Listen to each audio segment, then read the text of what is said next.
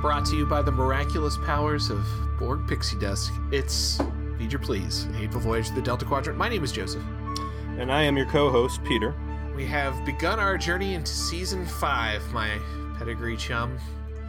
We're sampling the delights of the showrunner, Brendan Braga. And to that end, what episode did we watch? Season 5, Episode 2, Drone. Welcome back to the world of the good microphone, though, I need to point out. That was a very rough Season 4 rip and Season 5, Episode 1 night. So it's good to hear you back. I did not enjoy using that headset either. It was my wife's headset. She was kind enough to let me borrow it. Definitely created a claustrophobic feeling, but thank God for Amazon. Even in the middle of a pandemic, they'll send you that $5 cable. Mm-hmm. No questions asked. Gotta love it. I wonder what the fucking the vig on that was. Like, how much did it cost them to get this thing? I could tell you all sorts of stories about the USB cable. That's what I forged my empire on when I used to work for CompUSA. But nobody's here to hear about old late 2000s computer retail. They want to hear about Star Trek.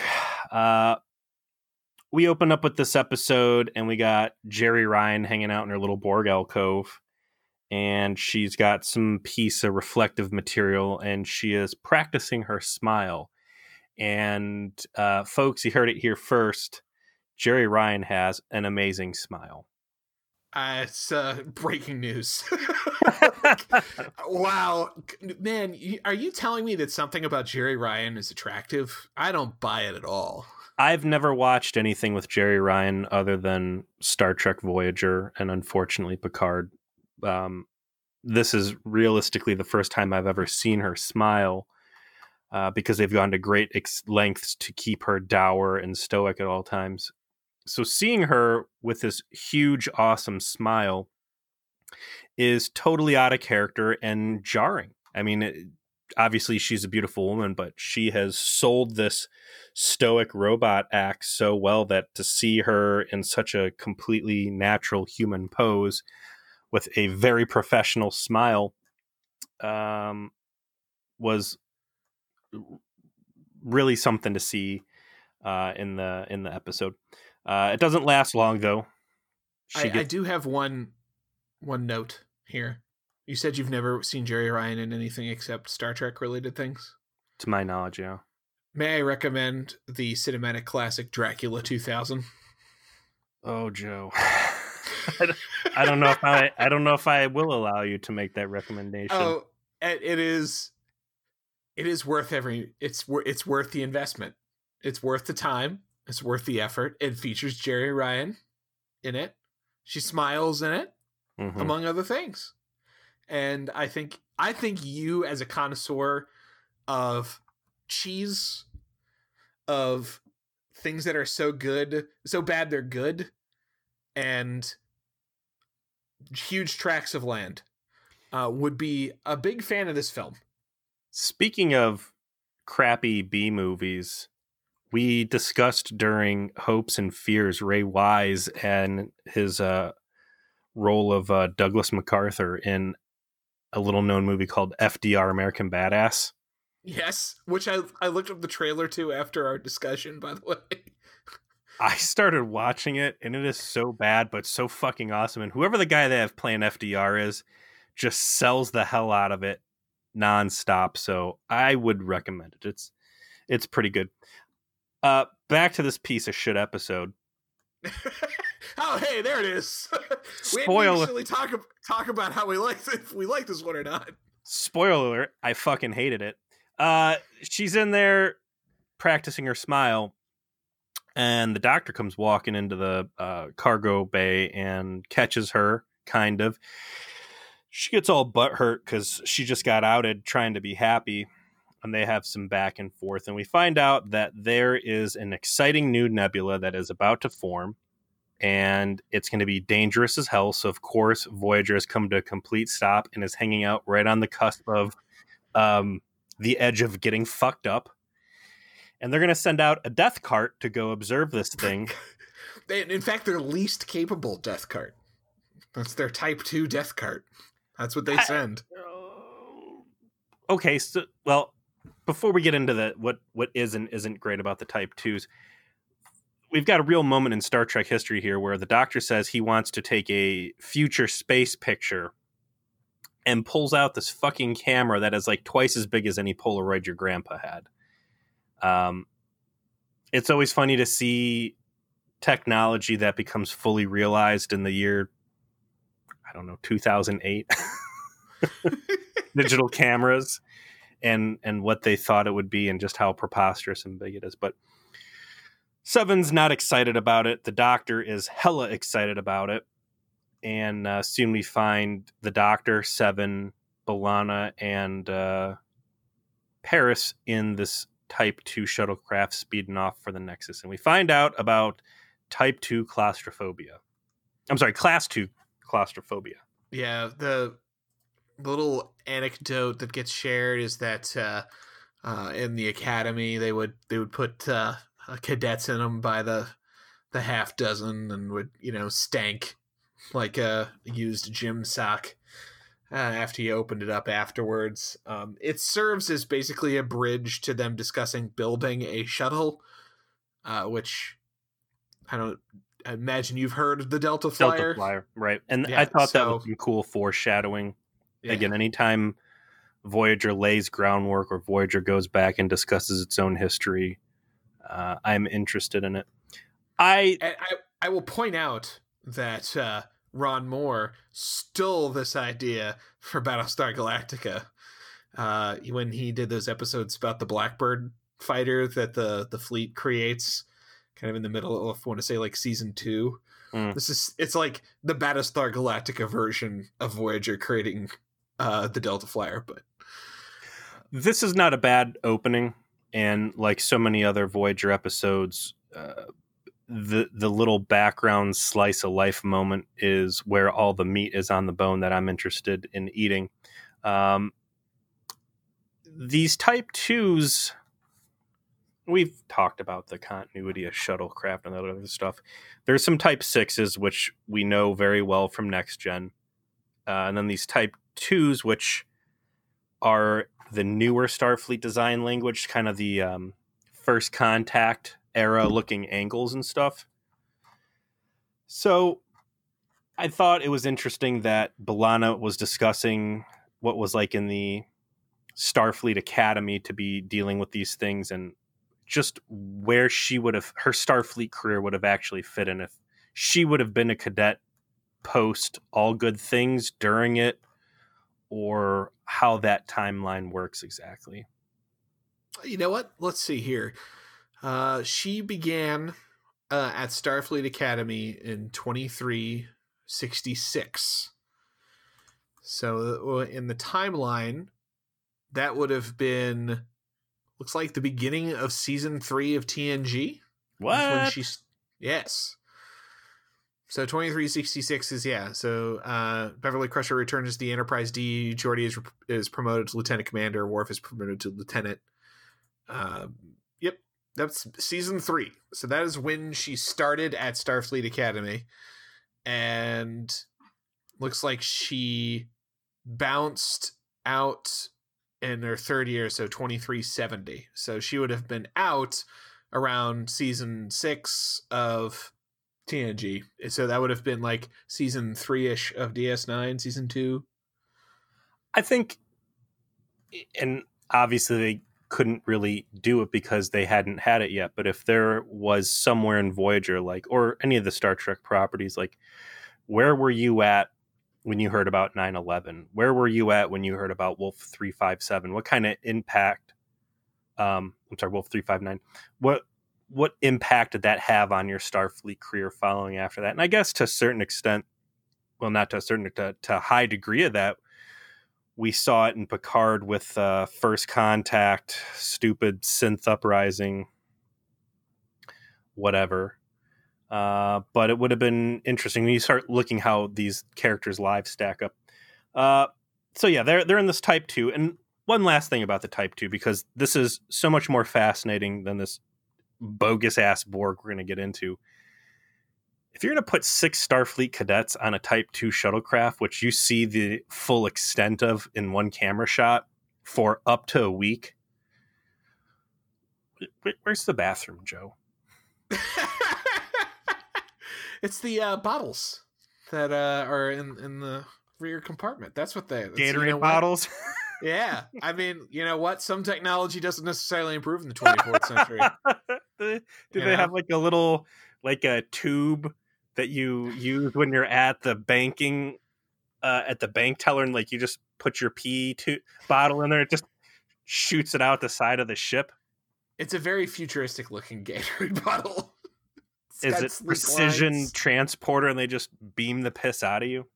I mean, we get to see an inside of a Starfleet bathroom in this episode, actually. So, you know. Do we? Yeah. With the gratuitous B'Elanna taking her clothes off scene. Oh, yeah. Yeah. Let's move forward. Okay. So the surprise, apparently deciding to go and stick your dick into a proto-nebula mashed potatoes results in bad times for everybody. And the crew that are on this particular shuttlecraft, which is Tom, B'Elanna, the Doctor, and 7 of 9, have to be emergency beamed off. And the premium jabroni that they have working the transporter, apparently Ensign Mulcahy. Yeah. He's not good at getting the lock on the patterns, so you know the soul's starting to flicker as he's trying to get everything ironed out, and but he eventually pulls him in. But the Doc's mobile emitter starts to be on the fritz, and I guess what you'd call our momentary B plot is him being just like a real nervous Nancy about like where his mobile emitter is, like his security blanket, like, please fix it. Is everything okay? I don't want to be locked into my hellscape of a sick bay anymore. It's funny that Voyager is so predictable and formulaic that anytime you have a background, a non-main cast member part of the crew say more than one thing, you're like, okay, well, this guy's a big deal. What kind of nonsense are they going to get into? Who's going to cut this person's face off and wear it like a mask? R.I.P. Ensign Fred Durst. R.I.P. Well, I guess Mulcahy lives through this, but it's just like, all right, this guy's going to be a big deal. I'm going to keep both eyes on him. Standard fare for the Doctor. What was the last time his emitter went offline? And it was after Kes left, and then he had to like really rely on 7 of 9 because he couldn't get. Oh, it was god awful fucking 1. Yeah. 1? Yeah. Which one was? No. When the thing went offline, he was stuck in there. It was Concerning Flight. Oh, okay, yeah. Concerning Flight, he lost it because the Da Vinci hologram had it. Yeah. But like in 1, it was failing, so he couldn't leave sickbay. And 7 of 9 had to. So they were both episodes where the mobile emitter not working. Can we take a moment to reflect on the fact that it's now officially stupid as hell that Voyager just doesn't have holo emitters installed in every major area? Because we already know they can build out a whole shit ton of holo emitters on the ship and still have it function because of the Killing Game.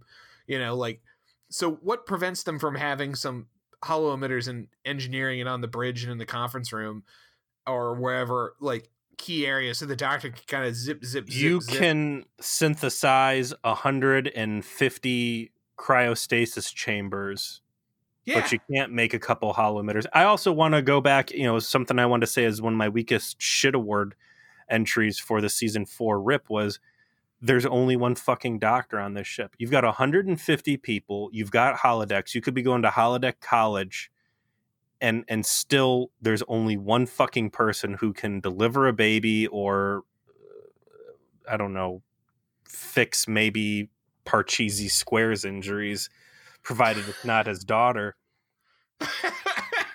The risk management is so bad out of Janeway. Like, we're going to have all our eggs in one basket. And we're going to put him out in a death cart as much as we possibly can. as soon as we get the ability to. To be fair, they were training a secondary doctor. It just happened to be a Mayfly who turned into Goku and hit Super Saiyan. So they were training a backup physician. She just happened to have super psychic mind powers and evolved into another plane of existence. I can't blame her. Like, how do you see that coming? How many doctors would you say would be reasonable for a ship stuck in the middle of the danger zone with 150 people on it? I would say 3 doctors. Regardless, put some fucking holometers up, train some other doctors, do both. I mean, God forbid COVID-19 got loose on that ship. It would be so bad. They'd be fucked. No toilet paper and no doctors. So a bunch of other the other highlight of the episode, like you noted, is the doctor getting all over B'Elanna's case. She had taken the holometer and put it in one of the science labs, and in classic cringe TV, the second they turn their back and walk out, terrible CGI Borgish tentacles start shooting out of the holo emitter and jamming into the LCAR's, digital black panels and assimilating it. It's like so cliche, whatever. But doctor's all up in B'Elanna's business at like 6 a.m. on the dot. And we get some excellent insight into the expanded world of the lack of Starfleet privacy. Not only can you not lock your doors, but there's like some straight up Spaceball shit going on. The doctor doesn't ring the phone. He just appears on B'Elanna's view screen like, hey, get up and fix me. And fuck you. Also, you made me have to watch my daughter die. I got no sympathy for you. And she's like, hey, get off my nuts. Today's my day off. I get to sleep in. And then he forces the video signal to go into her bathroom, as you pointed out before. As she's undressing, she's like, hey, get out of my space. And he's like, listen, I already saw them titties. NBD. That's literally his excuse. Like, whatever, I've seen them before. I'm a doctor. That doesn't, so, like, bruh. Like, how is this possible? Like, is personal privacy just not a thing in the 24th century? I think it is, right? Because people's doors are locked sometimes when they never. One time, there's only one time ever a door is locked. It's Harry Kim when he's having his little nightmare during the Chakotay Dream Warrior episode, and Janeway has to force her way in. But she's got like B'Elanna chilling in her nightgown, like, just please no, turns the thing off. But yeah, he just like pops into the bathroom, no fucks given whatsoever. It obviously disturbs B'Elanna, so I do think that like this is supposed to be fucked up and not something that like is common in the 24th century.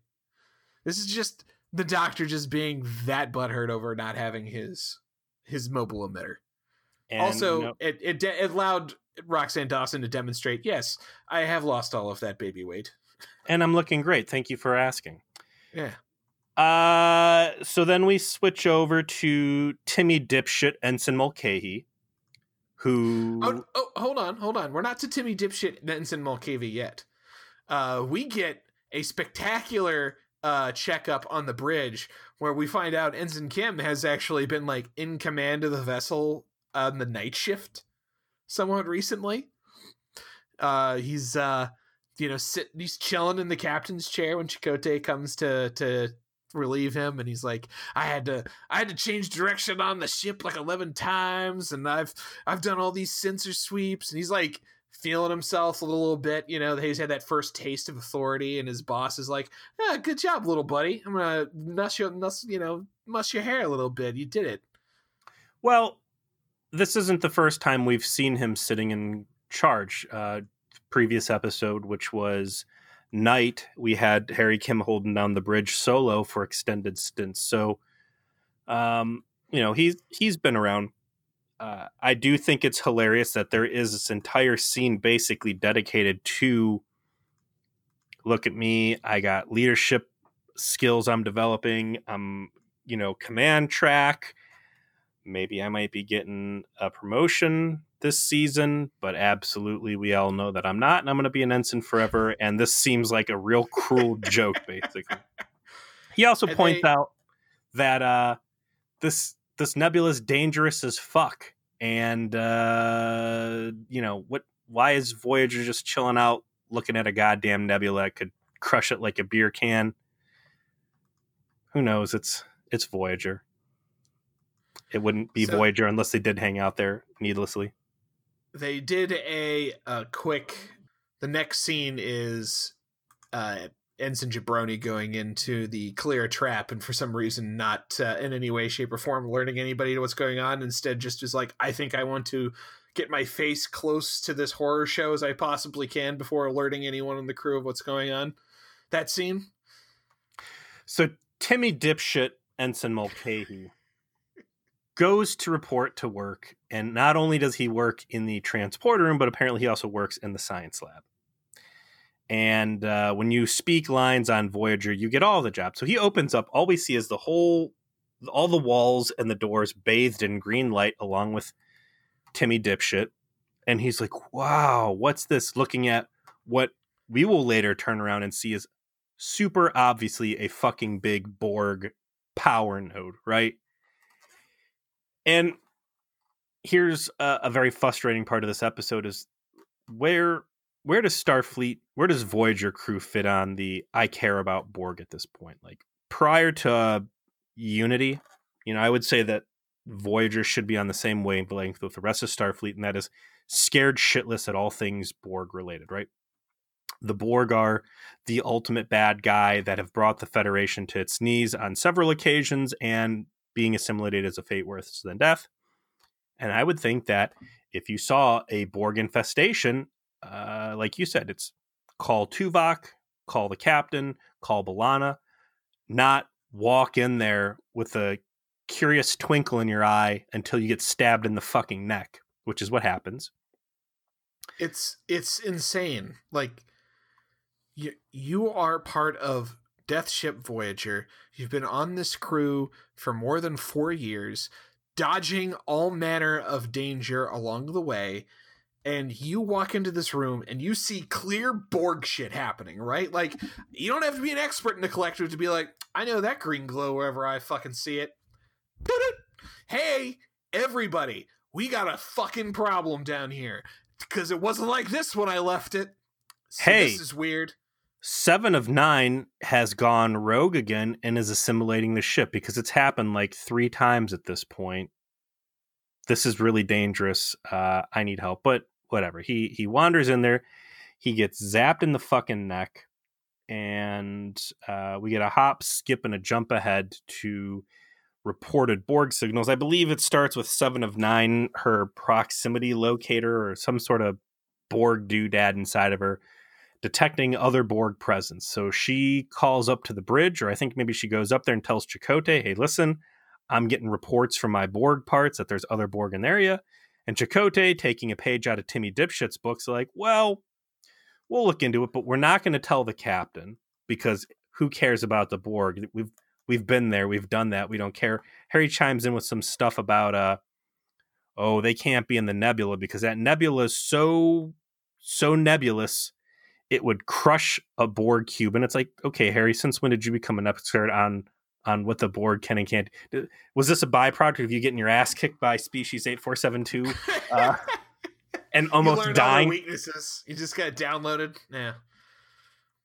Whatever.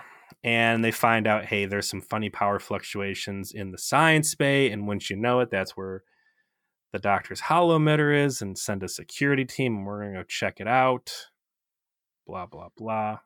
Eventually, the inevitable happens, and we get the reveal that, hey, look, some real Borg shit has happened down here. And it's like this metal box that is in the middle where the science station used to be.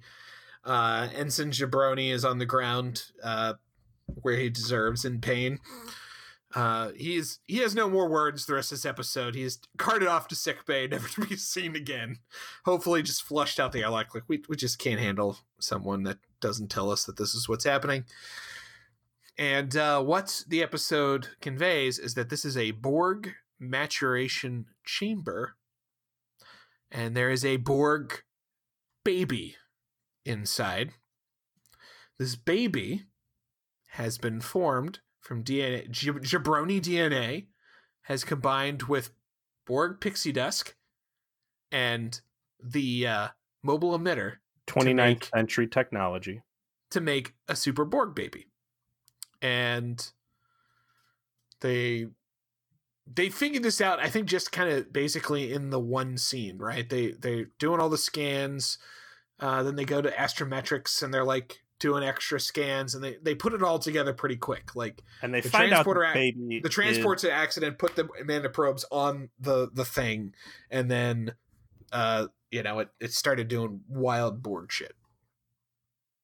And we find out that the baby is going to be born in a matter of hours. So on top of everything else, we're getting heavy retread off of the TNG episode The Child, which is when Deanna Troi gets pregnant by some celestial entity, and it super matures, and it's going to go through all the same growing pains that this thing does. We get some terrible CGI scenes of the baby growing up in the maturation chamber. And eventually we parade in the complete fucking idiot that will be portraying Catherine Janeway this episode. Oh, yeah. She made a real fucking triumphant return, didn't she? It's Catherine Janeway's quarters is just a series of tubes filled like Bacta tanks with different clones floating in it. And some of the clones are like super smart and great captains, and there's like inbred clones that are just complete fucking morons. And that's one of those that gets hatched out for this one. We did the season 4 rip, and I praised the fact that Catherine Janeway is not infallible and that she has some very human, grounded flaws, and that I appreciate those. But this goes beyond that. This is the two-dimensionally stupid Catherine Janeway that just ignores all common sense. And it's just let's cut to the heart of the matter. There is zero rationale. There is zero reason that would be objectively acceptable under any circumstance to let what you know to be a hyper-advanced Borg drone to come to fruition in your ship, knowing it could just immediately kill you all. And on top of that, possibly endanger all life in the entirety of the galaxy by improving the Borg with its technology, right? Like, that's what we're talking about. Like, that, there is no rationale for this. This is the Hugh question times a million. Like, the whole Hugh thing was they wanted to turn him into a weapon. He kind of started to regain his personality, and Picard balked at sending him in to be basically a bomb into the collective, right? Because he felt like it wasn't ethical. There's a nuke that's about to go off. We have no idea if it's going to like explode in flowers or fiery death, but we can just prevent this from happening at any time before it hits 0 on the countdown meter. Let's just see what happens. It's fucking insane. Who got my MVP for last season for being the voice of reason, any of the lines that he should have to object and say this is completely fucking bonkers and not worth the risk at all, those lines instead go to 7 of 9, who says this is too risky. I am Borg. I'm telling you how this is going to go down, how this could go down. And exactly what you said.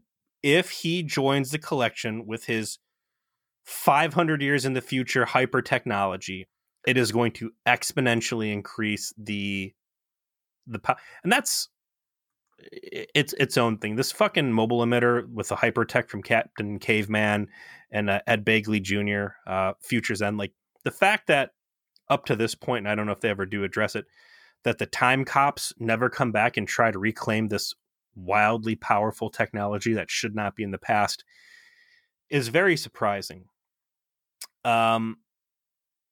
this completely removes the doctor's ability to leave sickbay, which means there's no more doctor for the rest of the ship. It is such a wild card of what could happen that it is just, it's a real standout moment for how dumb Janeway is going to be about this thing. And like you said, they don't know anything about it, and they're just playing with fire.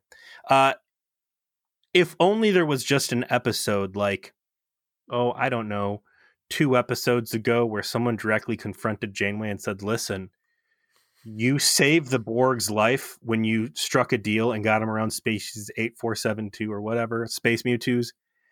And then billions of people died when the Borg assimilated my entire culture and fucked up the rest of the Delta Quadrant. And now here she is playing with fire again, about to radically uplift them into 29th century technology. Like, she just, this doesn't fit in. It's stupid.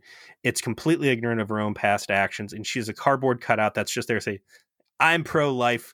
Let the baby live. Consequences be damned.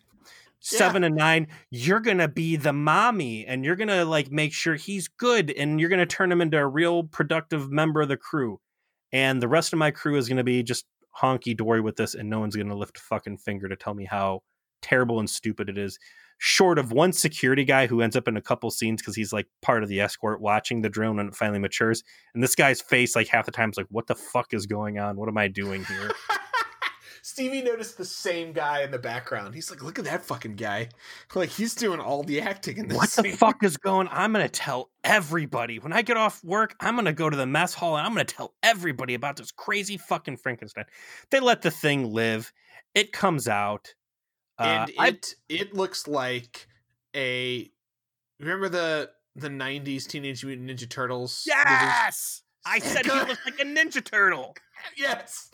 He looks like... He looks like if RoboCop was a Ninja Turtle. Yes. Like the front of his face is like tucked into a metallic back of the head. I believe this is the same actor who played Timmy Dipshit Mulcahy. No, different guy. Really?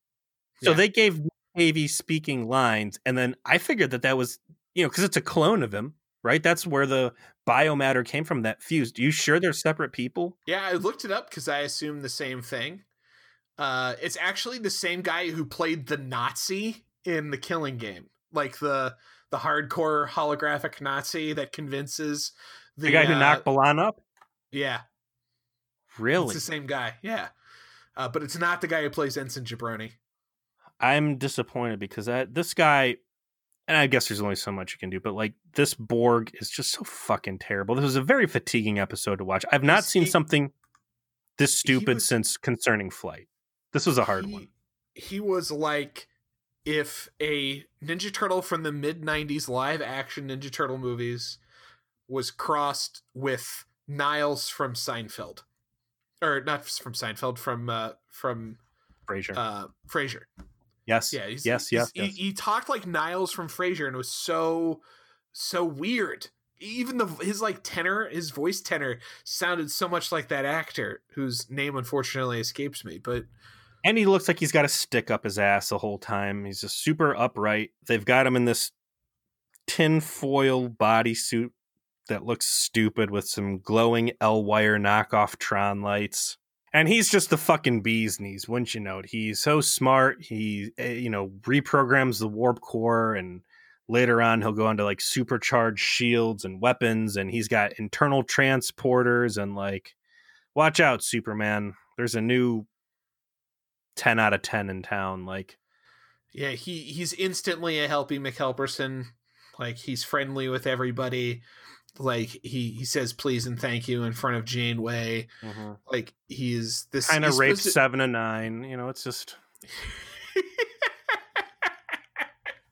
she goes to like program him, and he's like, no, I don't want to do what you're saying. Give me my designation, lay some Borg shit on me. And then she's like, we're not Borg. And he's like, yeah. And then she's like, well, here, you can have a little bit of mommy's milk, and I'm going to put my tubes in you. You're going to put your tubes in me. And he's like, oh, okay. Hey, I like this. I want more. And she's like, no, stop. You're hurting. So we go back to whatever that episode that will not be named. she has to break off the connection. He's just too hungry. He's kind of assimilating her somehow, whatever. And they decide they're going to go and get some old engine parts called Borg data cubes. And they're going to slowly feed him information on what Voyager's about, what life in the 24th century is, and wean him slowly into sentience and personality. It's just everything you'd expect. It's garbage. And then suddenly he wants to know, who's my real dad? And Seven's like, oh God, I never wanted to talk about, that guy. It was just a fling, I never. So he deduces like, yeah, I was an accident. I'm not supposed to be here. Mom just got wild at a truck stop and here I am now. He's going tromping around the ship looking like a bad Power Rangers villain. Like anytime a bunch of putties are gonna come out. It's so by the numbers from this point. And I feel like I'm repeating myself from like a half dozen episodes from season 4 at a minimum.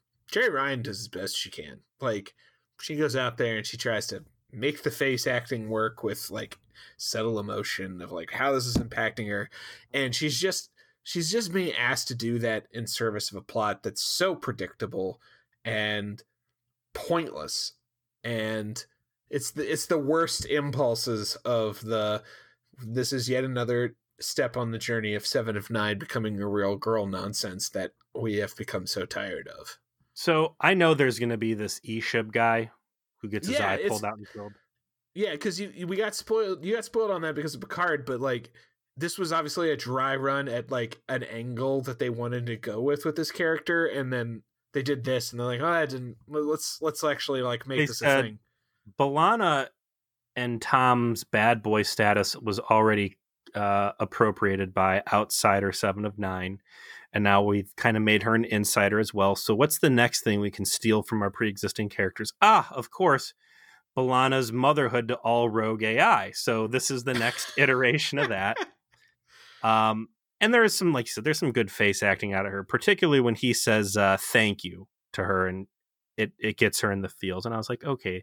Yeah, and the end of the episode too. I would say like the final like 3 minutes where she's deals with the drone sacrificing its life, and then kind of like reflecting on that remorse before the doctor goes in there and rips his chip out of that guy's face. Yeah, he like loots the fucking corpse. Like, all right, time to get my shit back. Dig that out of your brain. It's like he did it. So the real star of this show, though, is dummy Janeway.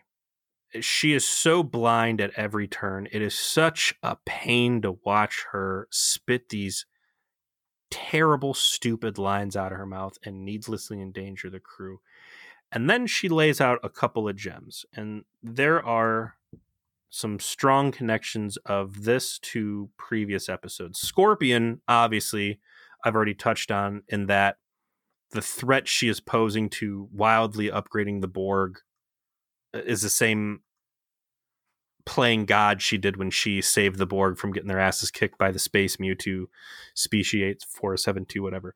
The second, and it really was highlighted for me under this, she lays out the first gem line, which is the Borg are the most destructive force we've ever encountered. Shut the fuck up, Catherine Janeway. Shut your fucking mouth up.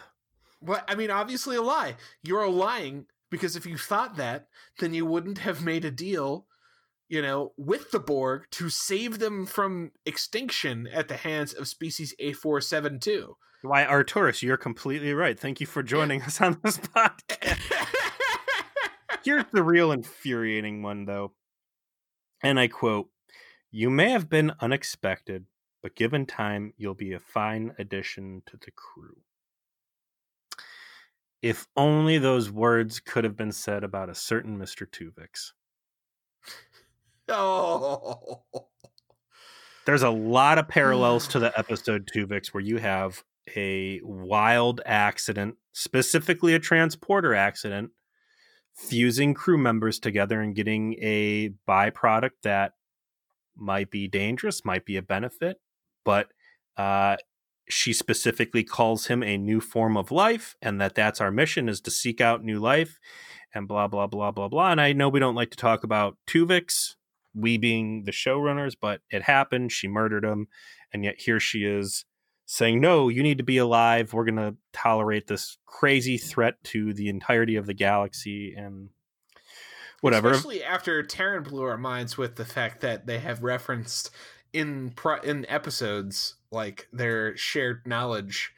The Vulcan funeral dirges, yeah. So, wouldn't you know it, the Borg do finally find out about this guy. And the transponder that Seven had deactivated, his super future tech had generated another one in the form of a blinky light on his neck or something silly.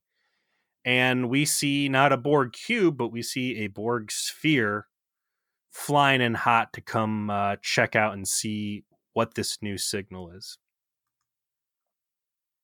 So this is like a super sphere. It's not like a jabroni sphere, like the one that gets blown up in First Contact. This one apparently got like tactical abilities. Long range tech.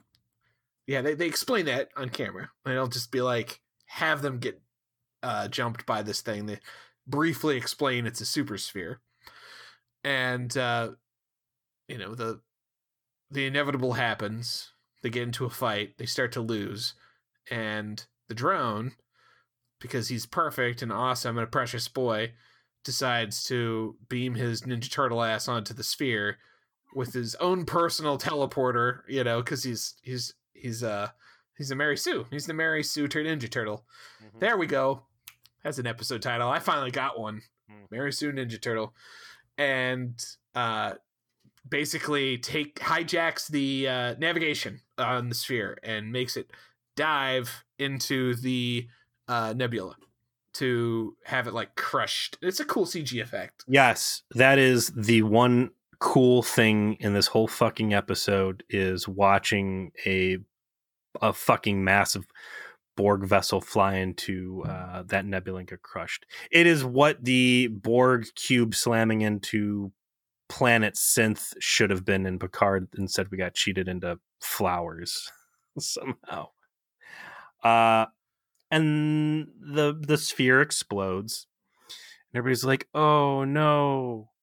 But wait, he's still alive because he's erected a series of force fields around himself, and he's alive and scooting his way out of the nebula somehow, and they pick him up. And the Borg pieces are okay, but the Mulcahy pieces are not. He's got some pretty cool makeup effects going on, like massive bleeding under his skin, basically. Mm-hmm. And they're like, all right, well, we're going to need to operate on you. And he's like, well, listen, if I'm still alive, they're going to know that I'm here and they're going to want to chase me forever. And you guys are never going to be safe. I'm sure we are all very familiar with the trope that I'm too dangerous to be around, blah, blah, blah. And I need to die. Just like in Next Gen, all those times that, that guy had to die in Next Gen. And he erects new force fields around himself. The Doctor can't get through. And we get a little try-hard, gut-wrenching scene between him and 7 and 9 as he says, bye-bye, mommy. It's the best scene in the episode. They try to put some emotion into it, but it's the entire premise up to this point is just so mind-bendingly stupid as to why anyone on the ship would allow this to occur. Like, you think back to the scene where he shows up in engineering, right? This was earlier in the episode. And like B'Elanna's just kind of bitchy about, him being there instead of like she do. Yeah. But like not actually concerned that 7 of 9 has brought an experimentally hyper advanced Borg drone that was born mere hours ago into the nerve center of the, ship's, explosive, incredibly important and sensitive to be warp fair, core. To be fair, Joe, was it not B'Elanna Torres herself that put a space gimp sex robot right next to that very warp core? Yeah, I guess she's kind of not. Is that not the same B'Elanna Torres that took a fucking mutant salamander, Tom Paris, and put him in an iron lung hooked up to that same warp core before he got loose and shot the joint up? Even then she knew she wanted to get at that lizard D. She's low key jealous of Janeway. The warp core in the main engineering on Voyager may as well be a fucking Airbnb. Okay. Visitors can just go there, spend the night, wheeze some plasma, fucking shoot the joint up, call it a night, whatever. I think the greatest insult that we can give this episode is that we have reached 45 minutes and we're done talking about it. Yeah, that man. never fucking happens. Ever. This is as hard as it was for me to come up with 3 bad episodes last season. Like, we're 2 episodes into this one, and already I'm like, this is definitely going on my wall of shame as a terrible fucking episode. To no one's surprise, the Memory Alpha is nothing but glowing about this thing. Yeah, man. God, you said it, I think, when we reviewed Concerning Flight. Like, they motherfuck themselves so rarely that it takes just some god-awful shit for them to have that self-awareness that they made a turd. And for whatever reason, like, it's just filled with praise at every level. There's no awareness whatsoever of like, man, I think we made a boring piece of shit, paint by numbers, 7 of 9 becomes a single mom and episode here where we have to make Janeway into a complete fucking idiot for it to make any sense whatsoever. This might be the worst portrayal of Janeway we've ever seen. Like, she did more heinous shit in Scorpion, but the motivation and the emotion was there. And even though it was a terrible choice, it was still a choice you could see where she was coming from. This is just reckless and stupid. And again, it's not like as far as bad as Scorpion was, they at least tried to justify her actions. And there was good conflict between her and Chakotay and whatever. This is just, hey, I got a terrible fucking idea. I'm going to be as 2-dimensional cardboard cutout as I can. And people are just going to go around in this ramrod fucking shit episode. Like, shame on the guys who wrote this. It was fucking terrible. Did you see what the episode was originally supposed to be? It was supposed to be Tom Paris flying around with Borg chasing him, and then he crash lands on a planet and his arm gets ripped off, and the locals who are tech handy reattach his arm using Borg parts, and it creates like this Franken-Tom, which seems infinitely more interesting. I am always look, you say what you want about Threshold, but like, I'm always down for Tom becoming a monster episodes. They're like, oh no, that's too gory. And I'm like, have you seen the past couple seasons of Voyager? Like, Voyager follows the gore. Voyager cooks Tuvok's brain. Voyager slits people's throats. Voyager brains people on telepath planets with like vases and shit. Like, yeah. Oh yeah. Yeah. Going back. We've had some bloody moments. Voyager has sexy time Kess psycho crush people and blow blood spurts out of their face holes. Sexy vampire cat Kess. Oh man, what a classic. So if you're telling me we can't just rip Tom's episode or arms off for a minute or two, whatever. This is one of the worst Voyager episodes I've ever watched. I watched the clock consistently through this whole thing, and it could not be over soon enough, and I can't say anything nice about it. This was terrible. You hit the nail on the head. I thought it was a Ninja Turtle. That's what I put in. But yeah, this is quintessential Power Rangers villain. Yep. Yeah, you should have a squad of putties with him. They should all be wiped out by a bunch of teenagers, and then you should get really large and fight a Megazord. That's what he looks like. Right down to stupid lighting. I want to also be observant of the fact that a while ago you forecast that Voyager does really bad damage to their treatment of the Borg, and I think this is a strong entry to it in that you are completely destroying the scope and as if any scope and scale to the Borg was still left after the space Mewtwo's were one-shotting cubes. Here you have Voyager, and granted they had, Super Saiyan Goku on their end handling the business for him, but, Voyager just completely crushing and destroying a sphere on their own. So I think it's safe to say that the Borg at this point are no longer big bads. They're just other dudes roaming around the galaxy. They're medium bads. They've turned the tide of cybernetic zombies into medium bad guys, into clown cars that just roll in and get clowned. So, yeah, we're there. R.I.P. You got anything else to say about this turkey? No, sir, except to ask, what are we watching next week? We're going into season 5, episode 3, Extreme Risk, and we got 7 rolling down the hall. There's a very determined-looking B'Elanna Torres, and she's got some American Gladiator armor on. To cope with the loss of her Alpha Quadrant Maquis friends, B'Elanna secretly participates in several dangerous holodeck programs. This sounds awesome. That was one of the best part of the Hirogen plotline, was the revelation that all the Maquis had been wiped out, and that those Maquis on Voyager were the only remaining living Maquis, and it hit her very hard in a very rich, compressed grieving process with Chakotay. So I think this sounds really cool. It is a B'Elanna focused episode, and as we have reflected in the past in every other B'Elanna focused episode, they are wild swings at the fences every time. And Roxann Dawson never leaves anything on the table, and this will not be different, I assure you. So we had a little bit of spoiler on this one. I know there's some skydiving that's going to go on because of some discussion on the trauma support group about holodeck physics. Yeah.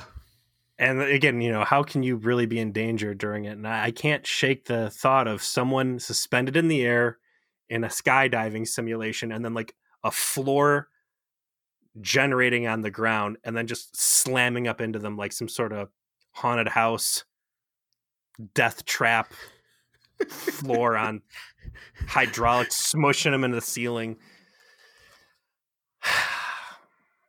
I don't know. Maybe the doctor will force himself onto a view screen and watch it happen. Who knows?